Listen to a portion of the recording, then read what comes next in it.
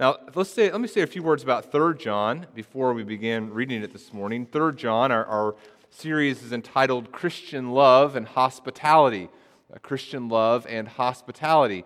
And we've been talking about love as we've gone through 1 John and 2 John, and we've talked about how we come into relationship with God through faith in His Son, Jesus Christ. There are truths about Jesus we need to know, and then as we accept those truths about Jesus and place our faith in Him, as the Son of God, as the person who came and became flesh and dwelt among us and took the penalty of our sin on Himself and died for us and rose from the dead.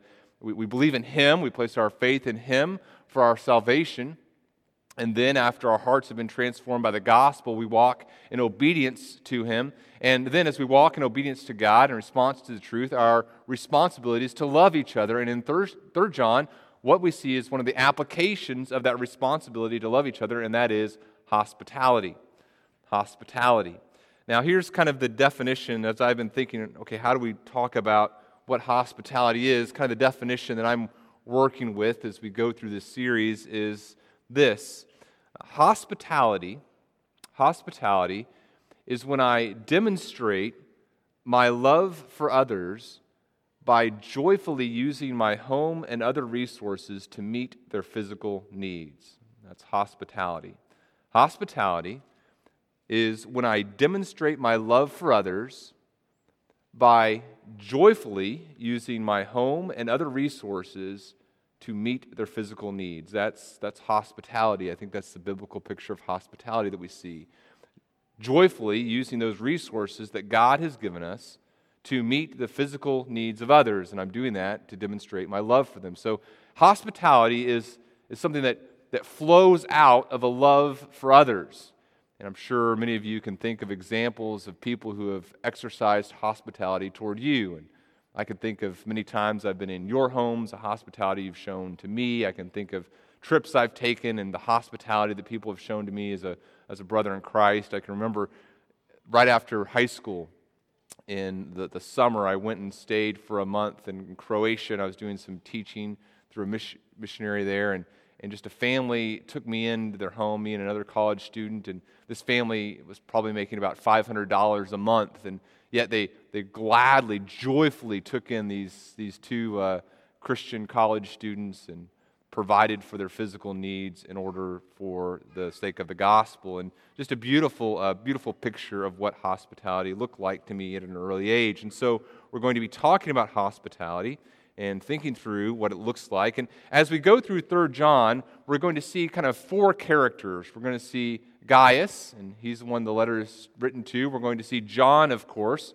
We're going to see this person named Demetrius, who is one that we are to emulate, and we're also going to see Diotrephes, and he is a person who doesn't practice hospitality, and we're going to look at each of these people who are mentioned in the book and kind of draw some applications from them. We're going to look at this book for about 6 weeks, and or 6 messages, and there's going to be some other things that are interspersed during the midst of us going through 3 John, and then just kind of to give you a little bit of a heads up as we come to the end of 3 John, after we finish 3 John, Lord willing. This is all, I'm optimistic that this is our plan. But at the end of 3 John, our plan is to finish up right on that last week, and then the week after that, I'm going to be out of the pulpit for 8 weeks. Our family's taking a sabbatical, and so we're going to take some time and focus on some other ministry aspects and some personal aspects as we think through how God would have us serve the next 7 years here at Bethany Community Church. At Bethany, we're able to take very generously on the part of the church, take a 7-week sabbatical, and so our family is going to be doing that here at the end of 3 John, Lord willing, and the goal of that is that we'd come back and be prepared, better prepared for the next 7 years of ministry here at Bethany as the Lord leads. And so I'm excited for the people who are going to be filling the pulpit those 8 Sundays. A little jealous, very nervous about being gone. I want the pulpit to still be here when I get back. So but we look forward to finishing 3 John and seeing what God does in the life of our church as we talk about hospitality. So that's kind of the roadmap as we go through 3 John and beyond what the next couple months of our church life looks like. So Have you found 3 John yet? Okay. 3 John there, right before Jude, right before Revelation, and we're going to look at the first 4 verses this morning, and really focusing. I told you we're going to kind of look at a character, a person in the letter each week, the person in the epistle, and really John is our focus this first section. We're going to see something about the relationship between John and the person to whom he's writing. So, if you'd please stand with me as we look at the first 4 verses of 3 John together. Here's what John writes. The elder to the beloved Gaius, whom I love in truth. Beloved, I pray that all may go well with you, and that you may be in good health as it goes well with your soul. For I rejoiced greatly when the brothers came and testified to your truth, as indeed you are walking in the truth. I have no greater joy than to hear that my children are walking in the truth. You may be seated. Let's pray as we continue our time of looking at God's Word together. Father, we thank you for these words here that John writes under the direction of your Holy Spirit, so they're your words. We pray that you'd help us as we think through how to apply them in our lives, that you would give us just great grace to walk in the truth. We thank you for the example that Gaius provides for us and that John provides for us of this relationship that exists between these 2 men, and we pray that we would emulate it. We pray for those this morning who are not feeling well. We pray for those who are traveling. We pray for safety. We pray just even in our church as we go through the day that you'd help us think rightly about your truth and about who you are and how you desire us to live. We thank you for the things we're going to be talking about this evening, and we just thank you for this church, for this community of faith. Lord, I just echo John's words here in praising you for people in my life who walk in the truth, the example they are to me and the joy that they bring me. We pray that you'd help us to continue in that, and we pray this in the name of your Son Jesus for your glory. Amen. So we're talking about Christian love and hospitality as we go through 3 John, but as we look at these first 4 verses, we're talking about something a little bit different, and you'll see next week, I think, how this relates to hospitality, but it's not explicitly about hospitality this morning. It's about something else. You can see the title slide there, How to Bring Joy to Shepherds, is what we're talking about this morning, and perhaps you're thinking this, Daniel, aren't you a shepherd? The answer is yes, and your follow-up question might be, well, Daniel, isn't that a little self-serving? Haven't you essentially just come up with a message entitled, How to Bring Joy to Me? And the answer is yes, it would appear that way. I can understand how you might, the more cynical among you might think that way. I certainly would think that way. It is a little bit awkward to talk about an entire message, how to bring joy to me and other spiritual shepherds, but stay with me, okay?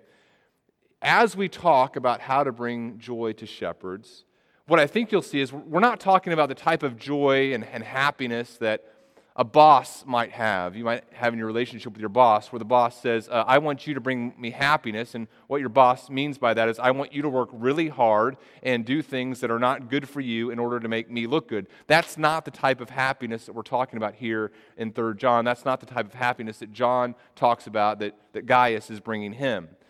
The type of joy that we're talking about here is more like the joy that a parent feels whenever their child is doing well. And as their child does well and walks in obedience and good things happen to the child, the parent feels a sense of joy and happiness in the success of their child. My dad one time told me, and I think this is very true, he told me this when I was in high school, he said, son, there are only 2 people in your life right now who only want good things for you. In other words, the relationship with you is only about you being successful. And he said, it's me and your mom, and you would do well to listen to me and your mom because we are the only 2 people speaking in your life right now who only want what's best for you. And I think there was a lot of truth to that. As we go through these 4 verses, what I hope to do with you is kind of go through a logical progression of ideas. We're going to look at kind of each verse, and as we look at each verse, we're going to kind of see this logical progression of thought that I think will lead us to this conclusion. This is the main thing that I want you to grasp from these 4 verses this morning, what I hope you see through this progression of thought is that the thing that will make a good spiritual shepherd happy is the same thing that is going to bring me the most joy. Let me say that again. This is what I want you to grasp this morning as we go through these verses and kind of go through this logical progression of thought. The very thing that is going to bring a good spiritual shepherd happiness, obedience to God, is through faith in Jesus. The very thing that's going to make a good spiritual shepherd happy is the same thing that is going to bring me the most joy.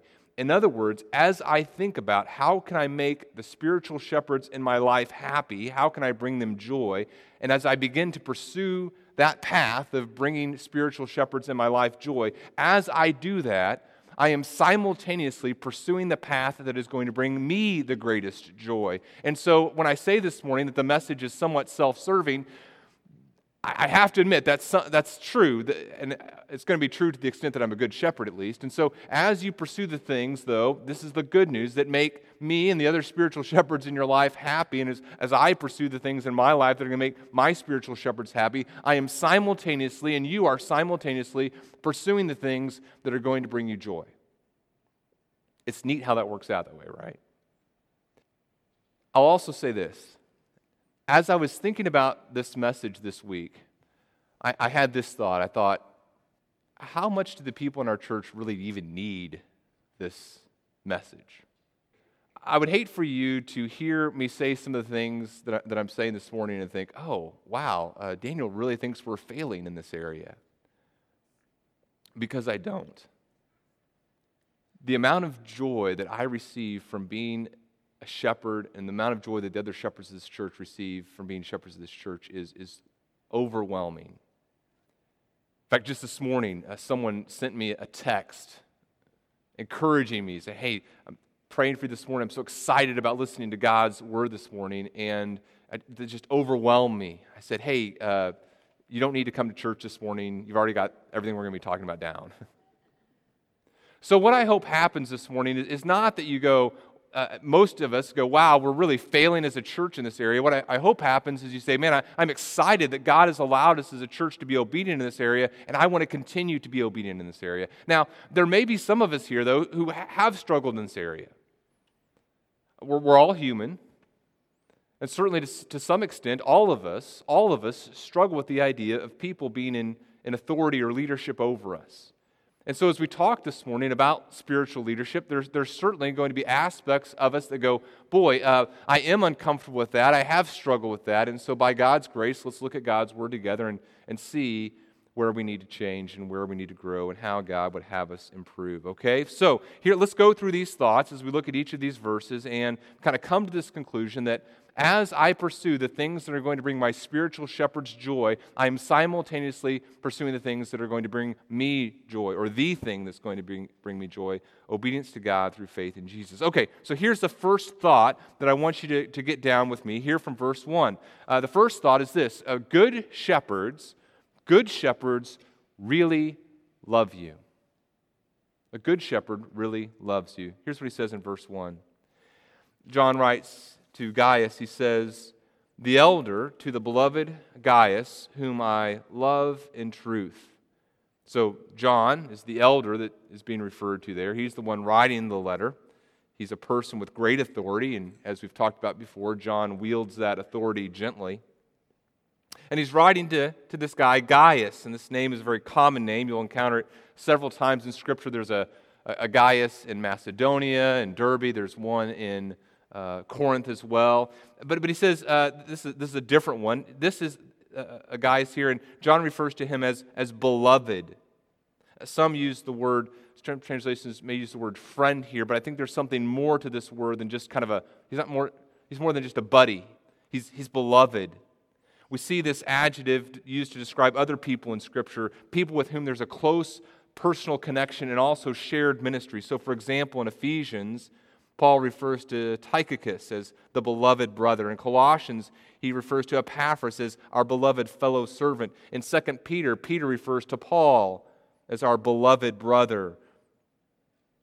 In other words, sometimes as we see this adjective beloved used to describe people, we're talking about people with whom there's this close personal connection and shared ministry goals. Gaius, remember what's going on in John's ministry. John has been faithfully shepherding the churches here in Asia Minor, and as he's been faithfully shepherding these churches, there have been those who have broken away from the fellowship, from those who have been walking with the Lord. And Gaius is a guy who is stuck with John, and John, as he thinks about Gaius, he thinks about this fellow servant, this guy who's been with him through thick and thin, and we're going to see that he rejoices because of that. There's this close relationship that Gaius and John have, and John says, this guy Gaius, he says, he's my beloved Gaius. He says, I'm writing to you whom I love in truth. Notice once again, as we've gone through all of John's writings, how important this idea of truth is. In fact, even though we as believers are called to love everyone, what we see in John and Gaius' relationship is just an illustration of this truth. There is a certain love that can only exist between believers. God has called us to love everyone, but there's a special love we have to those who are our brothers and sisters in Christ. So, for example, Jesus in John 13 would say, "A new commandment I give you, that you love one another just as I have loved you. You also are to love one another. By this all people will know that you are my disciples, if you have love for one another." There's this special love that exists between believers. It's a type of love that can't exist between us and anyone else because it's a love based on truth, on this shared understanding of who Jesus Christ is and this new relationship we have with God. John 15, verse 12, Jesus would say, "This is my commandment, that you love one another." In verse 17 of John 15, "These things I command you, so that you will love one another." Romans 13:8, Paul, as he's talking to the believers in Rome, he says, "Owe no one anything except to love each other, for the one who loves another has fulfilled the law." In other words, we can fulfill all of our obligations that we have to people, all the financial obligations we have to one another, but there's one obligation that we are never going to fulfill completely, and that is our obligation to love each other. There's always going to be, among believers, this obligation to continually, sacrificially lay down our lives for each other. This exists within the context of the community of faith, and it's a special type of sacrificial love. 1 Peter 4:8, this is a verse that some of us should have just tattooed on our foreheads, figuratively. 1 Peter 4:8, "Above all, keep loving one another earnestly." Keep loving one another earnestly. Why? Why? Because love does what? Love covers a multitude of sins. 1 Peter 4:8. Keep loving one another earnestly, since love covers a multitude of sins. John really loves Gaius. He says, "I love you in truth." We have this shared commitment. We've talked all before about truth in 1 John and 2 John. And very interestingly, 3 John is going to be somewhat light on doctrine. It's all about application of doctrine. But application of the truth, love. He says, "I love you in truth." Because of this shared commitment we have to the truth of who Jesus Christ is, there's a special type of love that exists. On Monday night, our family had the opportunity to kind of just get together and just spend some neat time together. And there's kind of an issue that our family is struggling through. And we just kind of sat down and we talked about it. We started reading a book together. And then we talked about the content of this book together. And we kind of each shared some things. And what's interesting to me is our family is very diverse. You know, we have some kids that enjoy, just different things. I don't want to embarrass them too much. But even within that diversity, as we talked about our application of this issue that we as a family are thinking through, what was neat to me was our shared commitment to the truth. We all said we want to be obedient to God in this area of our lives. That's what exists here in John and Gaius' relationship.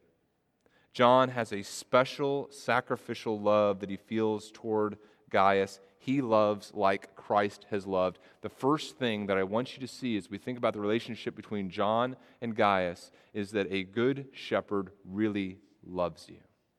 A good shepherd has a deep and profound love for everyone, but especially for other believers. Here's the second concept I want us to think through as we think through this progression of thought.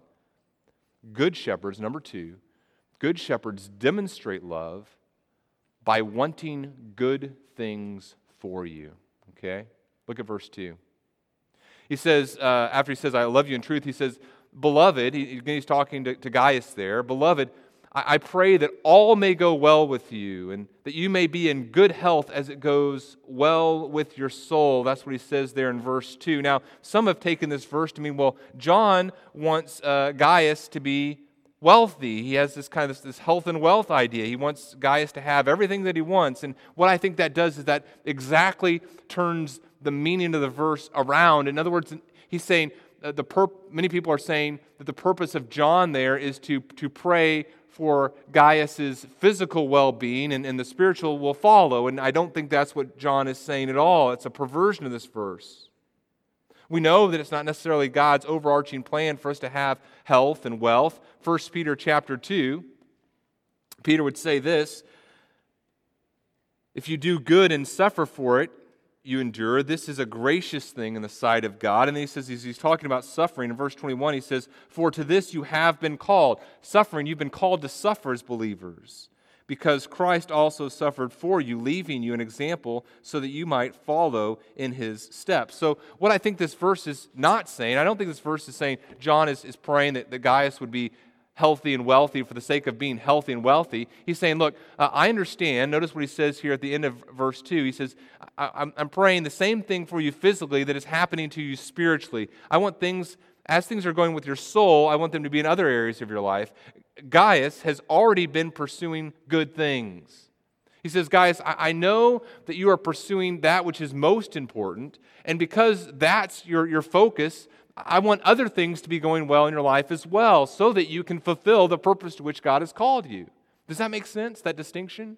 In other words, he's not saying, I want you to pursue Christ so that you can have physical blessings. He's saying, because you're pursuing Christ, I want the physical blessings to follow from that. Why? Because I know that you will use those physical blessings to continue to pursue the spiritual thing to which you're pursuing. The bottom line here is that John only wants good things for Gaius because he knows that Gaius is pursuing good things. There are some people that John would not be able to pray this prayer for. He wouldn't pray for physical blessings commensurate to how things are going in that person's spiritual life. Because Gaius is walking in the truth, as we'll talk about here in just a second, John says, look, I want only good things for you because I love you. Everything that John wants for him is good, and this is the mark of a true shepherd. There are going to be some people in your life who don't really care what happens to you physically. They're not going to care how well you're doing with your physical needs. They're not going to care about how you're doing emotionally. There are going to be some people in your life who kind of like it whenever bad things happen to you, who aren't going to want good things to happen to you physically or emotionally or in any way. It would be very foolish for you to pursue a lifestyle that is in keeping with their lifestyle. In other words, it would be very foolish for you to imitate the lifestyle of a person who doesn't really care how you're doing or may even want bad things to happen to you. A good spiritual shepherd only wants good things for you. So, follow the line of thinking here. A good shepherd loves you, really loves you in the truth. A good shepherd demonstrates love by wanting good things for you. And then here's the third thing we see. Good shepherds can have no greater joy than to find you walking in obedience to God. Good shepherds can have no greater joy than to find you walking in obedience to God. Verse 3, John says, For I rejoiced greatly when the brothers came and testified to your truth, as indeed you are walking in the truth. I have no greater joy than to hear that my children are walking in the truth. Remember what John said in 1 John chapter 1? He said, as we began 1 John chapter 1, he said, we are writing these things so that our joy may be complete. In other words, the whole reason that I'm writing 1 John is so that you can know the truth and walk in it, pass this truth test. As we looked at 2 John, he said, I rejoice greatly to find some of your children, he's talking to the church there, to find some of your children walking in the truth just as we were commanded by the Father. And now, as he talks to Gaius here, he says, I rejoice greatly to find that you're walking in the truth. And what might have happened is something like this. Remember John is having to deal with all these people who are leaving the faith, those who are denying the deity and the humanity of Jesus Christ, and so he's dealing with that, and he's hearing from people, and he's hearing reports of different churches, different local congregations there in Asia Minor, and he hears about this church that's had some of the leadership leave. He's talking to someone about this church, and they've had tension and people not loving each other, and then he hears about another guy, and he hears some good things then, and then he hears about Gaius. And someone says, well, Paul, or John, let me tell you about what's going on in Gaius' life. Gaius is walking in the truth. And in other words, Gaius is fulfilling all those things that we've talked about as we went through 1 John and we talked about what love looked like. Gaius is fulfilling those things. Gaius' life is marked by sacrificial service to other believers. He's giving of himself and his home through hospitality, and we'll talk about that in the coming weeks. He is being loving in his confrontation of evil, and he's doing all the things that a person who loves does. And as John hears about Gaius and hears about the things that are going on in Gaius' life, he gets excited. There is joy, and he says, I rejoiced greatly. There was this excess of joy as I heard about you, and I hear about all these bad things that are going on in all the churches, and it can be kind of discouraging. And then I hear about Gaius, and I rejoiced greatly, and he rejoiced so greatly that he wrote 3 John for the church for us to hear about his joy. In fact, not only was he excited, but catch this, this is so important for you to understand. He says, not only was I excited, not only was, that's kind of a good thing. He says, I have no greater joy, verse 4, I have no greater joy than to hear that my children, I think he's talking there about his spiritual children, those who he's been a part of their spiritual development. I have no greater joy than to hear that my children are walking in the truth. Do you catch that? For this spiritual shepherd, for John, there is no greater joy that he could have than to find that the people whom he loves are walking in obedience to God. You just need to let that soak in and grasp that, because that is so important for what we're talking about this morning. The highest level of joy that a good shepherd can experience is to find the people to whom he is shepherding, them walking in obedience. My first sabbatical 7 years ago, as I thought about, okay, what does the next 7 years of my life need to look like? We're getting ready to plant this church, and what is my ministry? What's the purpose of my ministry? What's the purpose of the church? And as I was going through my sabbatical last time, I came to Colossians chapter 1. I said, this is it. Colossians chapter 1, verse 24, Paul describes his ministry. He says, now I rejoice in my sufferings for your sake, and in my flesh I am filling up what is lacking in Christ's afflictions for the sake of his body, that is the church, of which I became a minister, according to the stewardship from God that was given to me for you, to make the word of God fully known. That's Paul's passion. The mystery hidden for ages and generations, but now revealed to his saints. To them God chose to make known how great among the Gentiles are the riches of the glory of this mystery, which is Christ in you, the hope of glory. And then these two verses especially I soaked on them my whole first sabbatical. It says this, him we proclaim, warning everyone and teaching everyone with all wisdom, that we may present everyone mature in Christ. For this I toil, struggling with all his energy that he powerfully works within me. That's the goal of the shepherd, to take the truths of God's word, the truth of the gospel, and impart it in other people's lives. That's which we toil, that's what we suffer for. That's why we endure affliction, so that we can make the word of Christ fully known. and present all of us complete in Jesus Christ. Let me give you an illustration of that in Paul's life. 1 Thessalonians. In 1 Thessalonians, Paul is talking about his ministry in Thessalonica. And as he talks about how he had to leave them, he says, we wanted to see you face to face. We wanted to come to you again. And we wanted to come to you again. And he says in verse 19 and 20 of 1 Thessalonians 2, he says, "For what is our hope or joy or crown of boasting before our Lord Jesus at his coming? Is it not you? For you are our glory and joy." There is nothing else that a spiritual shepherd is going to be able to point to at the coming of the Lord Jesus to assess the success of his ministry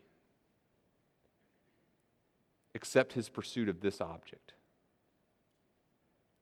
When the Lord Jesus comes, the shepherds at Bethany Community Church aren't going to be able to point to our attendance numbers. We're not going to be able to point to our financial numbers as, hey, look at what we did. We're not going to be able to point to the brick and mortar of a building and say, look at this defines our success. The only thing we can do is say, look, Lord Jesus, this is what I did to strive toward this end, that people would love you and be obedient to you.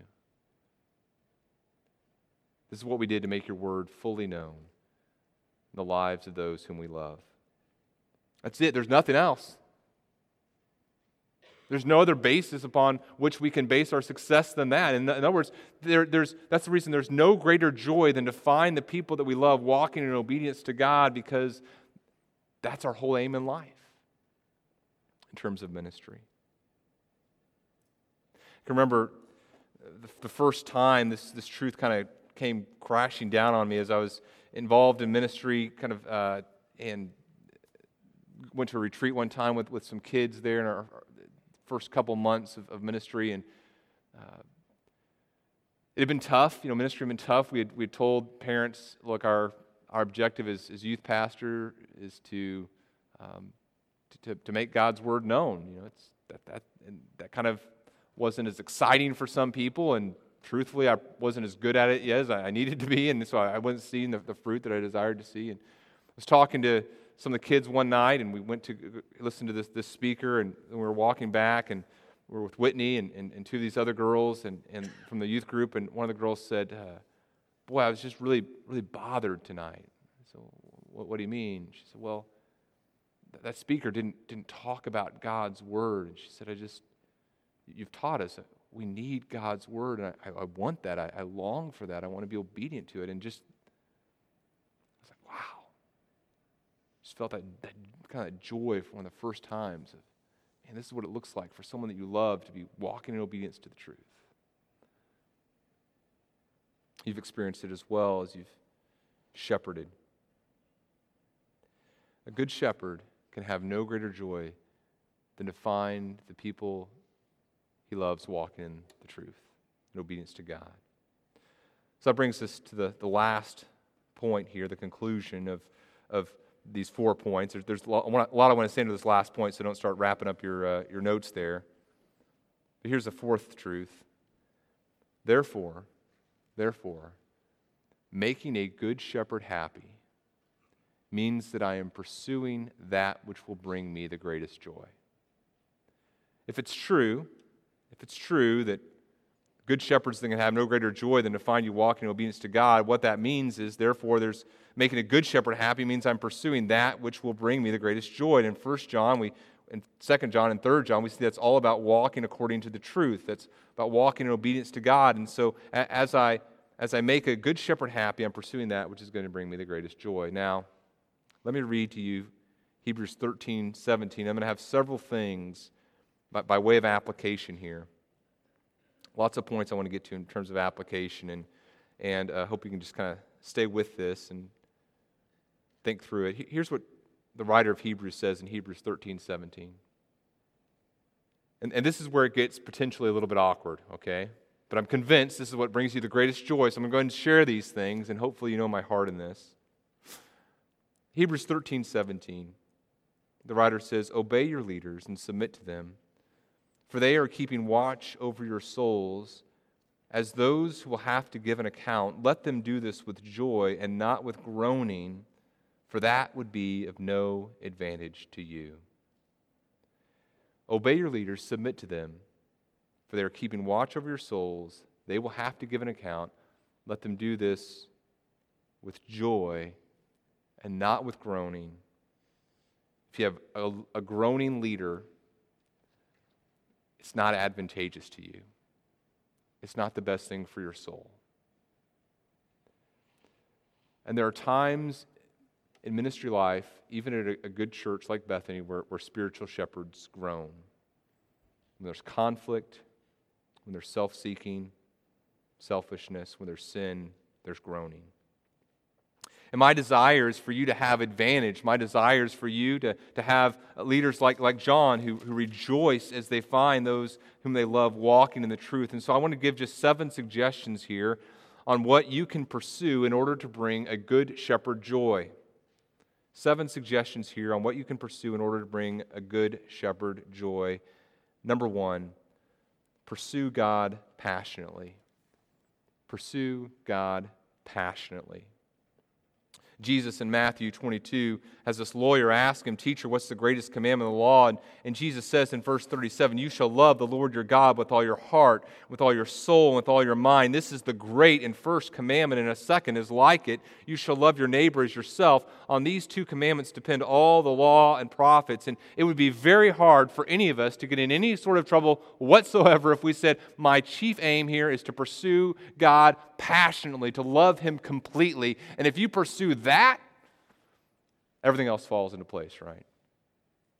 If you want to make spiritual shepherds happy, pursue God passionately. Number two, and I want to be very careful here, commit to the church wholly. Pursue God passionately, commit to the church wholly. 1st, 2nd, and 3rd John all deal with people leaving the fellowship. People who have been a part of the fellowship and then things happen and they leave. And I'll tell you, one of the most encouraging things you can do to leaders is to commit to the church completely. To say, this is my family and I am committed to you, because it is only in the context of a committed relationship that the deep relationships can form. I would encourage you to formally pursue church membership. We say, well, and a lot of people have a struggle with this. You say, well, do I need to be a member of a church? Do I need to jump through some sort of hoops in order to say that I'm a member? And I would say, yes, you do.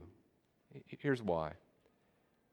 First of all, you've been commanded to be in committed relationships with one another. Hebrews 3:13, exhort one another every day. In other words, there's this constant relationship that you're committed to. Ephesians talks about the body growing together, and we grow together, and we're no longer tossed like children to and fro by the waves, carried by every wind of doctrine, by human cunning, by craftiness and deceitful schemes. Rather, speaking the truth in love, we're to grow up in every way into Him who is the head, into Christ, from whom the whole body, joined and held together by every joint with which it is equipped, when each part is working properly, makes the body grow so that it builds itself up in love. And so I think we would all agree that we are called to be in these committed relationships, and I would argue that these committed relationships exist when we formally say, I am in this relationship with you. You say, well, how do we express that commitment? Well, one of the ways is we look to those whom God has placed in leadership over us, and we say, okay, you tell us, what does it look like for us to be in this committed relationship? Whenever I struggled with church membership, and there were some hoops that I was being asked to go through that I thought, I don't know if that's a great idea or not, I was just very convicted by some of these passages in Hebrews. I said, well, you know what? If this is what those who love me are asking me to do, all right, I'll sign some pieces of paper. I'll go to this class and joyfully do it. Encourage you to think about that. Commit wholly to relationships. Commit formally and informally. Commit to the church.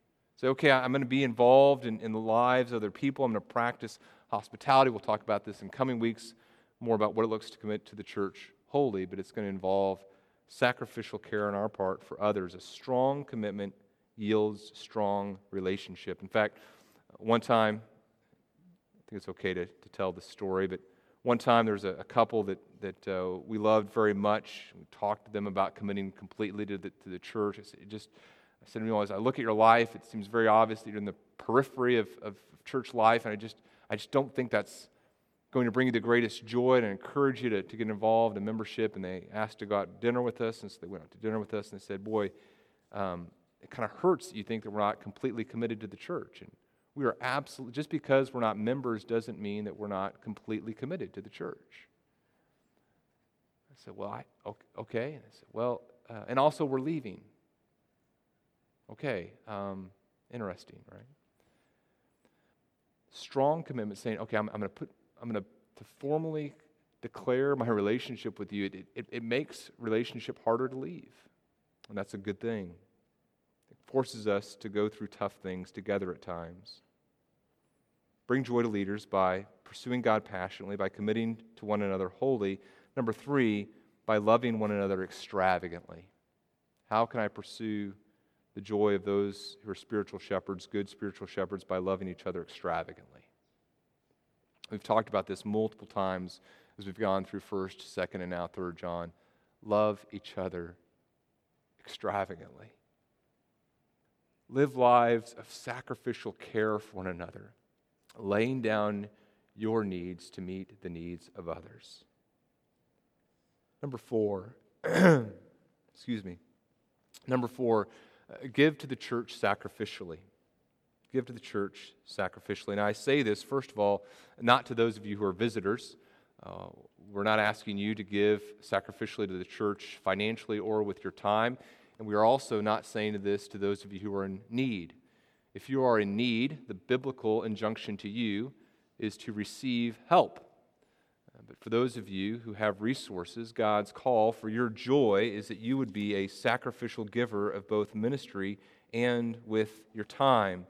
Paul says in 2 Corinthians, in fact, whenever we planted the church, as we began the church, I said, I want our church to be a Macedonian church. It's from 2 Corinthians chapter 8, where the Macedonians are just begging Paul to give. They recognize the joy that there is in giving, and so they beg. And Paul says this in 2 Corinthians 9, verse 6, the point is this, whoever sows sparingly will also reap sparingly, and whoever sows bountifully will also reap bountifully. Each one must give as he has decided in his heart, not reluctantly or under compulsion, for God loves a cheerful giver, and God is able to make all grace abound to you. And what I want for you as a church is for God's grace to abound in you, and so I want you to be a cheerful, generous, sacrificial giver of both your physical resources and of your time for your joy. And I'll tell you, as we've been going through this building time, there have been times where we as spiritual shepherds have just looked at how the church is giving, and we have just rejoiced. We know that some of you, and we don't know names and amounts and things like that, but we know that you're giving sacrificially. We wouldn't be able to have done the ministries that we've done while raising the money we've raised apart from sacrificial giving, and that brings joy. At the same time, I think you also need to know that there have been times where your spiritual shepherds, where some people, I got an email yesterday from just a shepherd who is just, he says, boy, I'm looking at this number, and I'm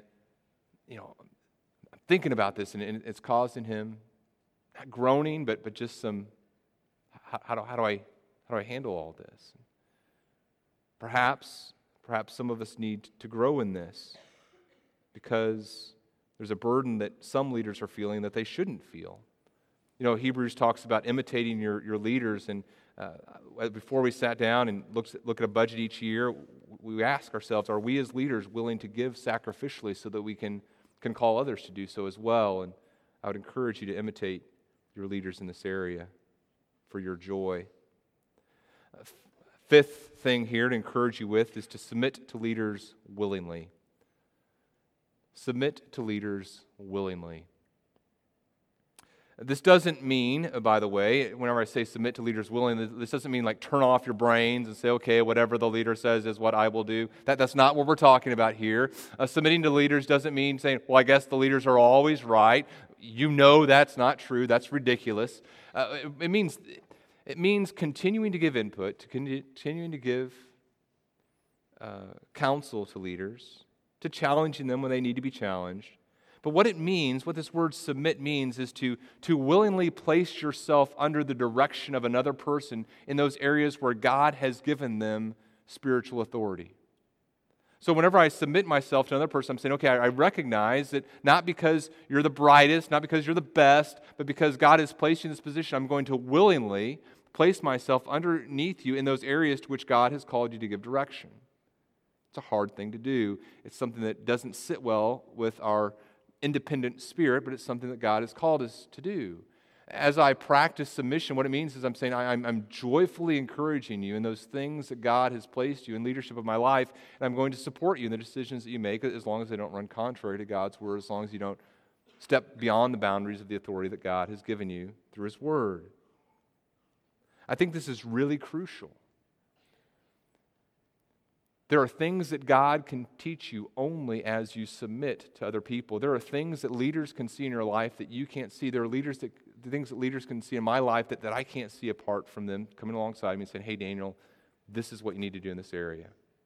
Submitting to the elders at Bethany Community Church is one of the greatest joys of my life. In fact, it's kind of funny. I struggled with submitting to elders, even as we were thinking about planting the church. I believed that the best thing was to plant the church several years earlier than we actually did. And as I came to the leaders at Bethany Baptist Church, hey, I think we need to go ahead with this now. And they said, no, this is the timeline that we think. And what did I have to do in that situation? I had to grumble in my heart against them. No, I had and work to undermine their authority. No, I didn't do that, Lord willing. I said, you know what? I think that they're wrong, and I mean not like sinfully wrong. I think they're practically wrong, but okay, very clear what I need to do. I need to do what they're saying. You know what God did in those years that we waited before He planted the church? He began the orphan care ministry. I'm pretty happy about the orphan care ministry. My family is different because the orphan care ministry exists. The culture of our church is different because the orphan care ministry exists. I'm grateful to God for people in my life that He called me to submit to. Now, they didn't know the orphan care ministry was going to begin, but still, God used submission, I think, in His grace to allow neat things to happen into eternity. In fact, it's I'm going a little long, but it's snowy, whatever. Just another funny story. Pastor Rich called me up a few months ago, and they're changing their elder structure. And he said, hey, Daniel, I know that you do elders a certain way. You do this here in terms of year terms, and they can re-up, but you still have this term. Why do you do that? I said, well, Rich, that's funny you should ask that, because I didn't want to do that. But as we planted the church, we made the very conscious decision as shepherds of Bethany Community to not install elders right away. And as we designed our constitution, our bylaws, and how we're going to be elders, we went back to you guys at Bethany Baptist and said, hey, we want to be in submission to you. And as we presented our plan, you asked us to make that change, and so that's why that exists. And I said, it's not what I would have put in there, but every time I see that element in there, there's happiness, because I remember that's in there because we submitted to you, and it brings me joy. And he goes, oh, good. I'm glad we forced you to do that then. But we're not going to. There's joy in submission, right? There's things that God teaches us through submission that He wouldn't otherwise. And there's joy that we had as a church in submitting to Bethany Baptist and wanting to bring them joy in their leadership of us. Two more things very quickly. I don't think they require a lot of elaboration. Number 6, study God's Word faithfully. Study God's Word faithfully. It allows us to do the other things. We'll continue to talk about that. Number 7, pray for shepherds unceasingly. Pray for shepherds unceasingly. you know our failings. Not all of them, you know many of them. And God, in His grace, has given us a praying church that supports her shepherds well. These things aren't easy things to talk about for me, but I'm convinced of this. First of all, I'm convinced of your obedience in this area. I'm convinced that you are being faithful in this, and I want to commend you in that and just encourage you to continue in that. And the reason that I can say these things with confidence, first of all, is what God's Word says, and I know that you love God's Word and you want to hear what God's Word says. But I'm also convinced of this. The things that are going to bring shepherds the greatest joy, the thing that's going to bring shepherds the greatest joy, loving God and demonstrating that by obedience, is the same thing that's going to bring you the greatest joy. And that's exciting. Let's pray. Father, we thank you for your word. We thank you for 3 John. We thank you for this expression of love and hospitality that we're going to come and talk about in the coming weeks. And we pray that you give us grace to be obedient to you in all things.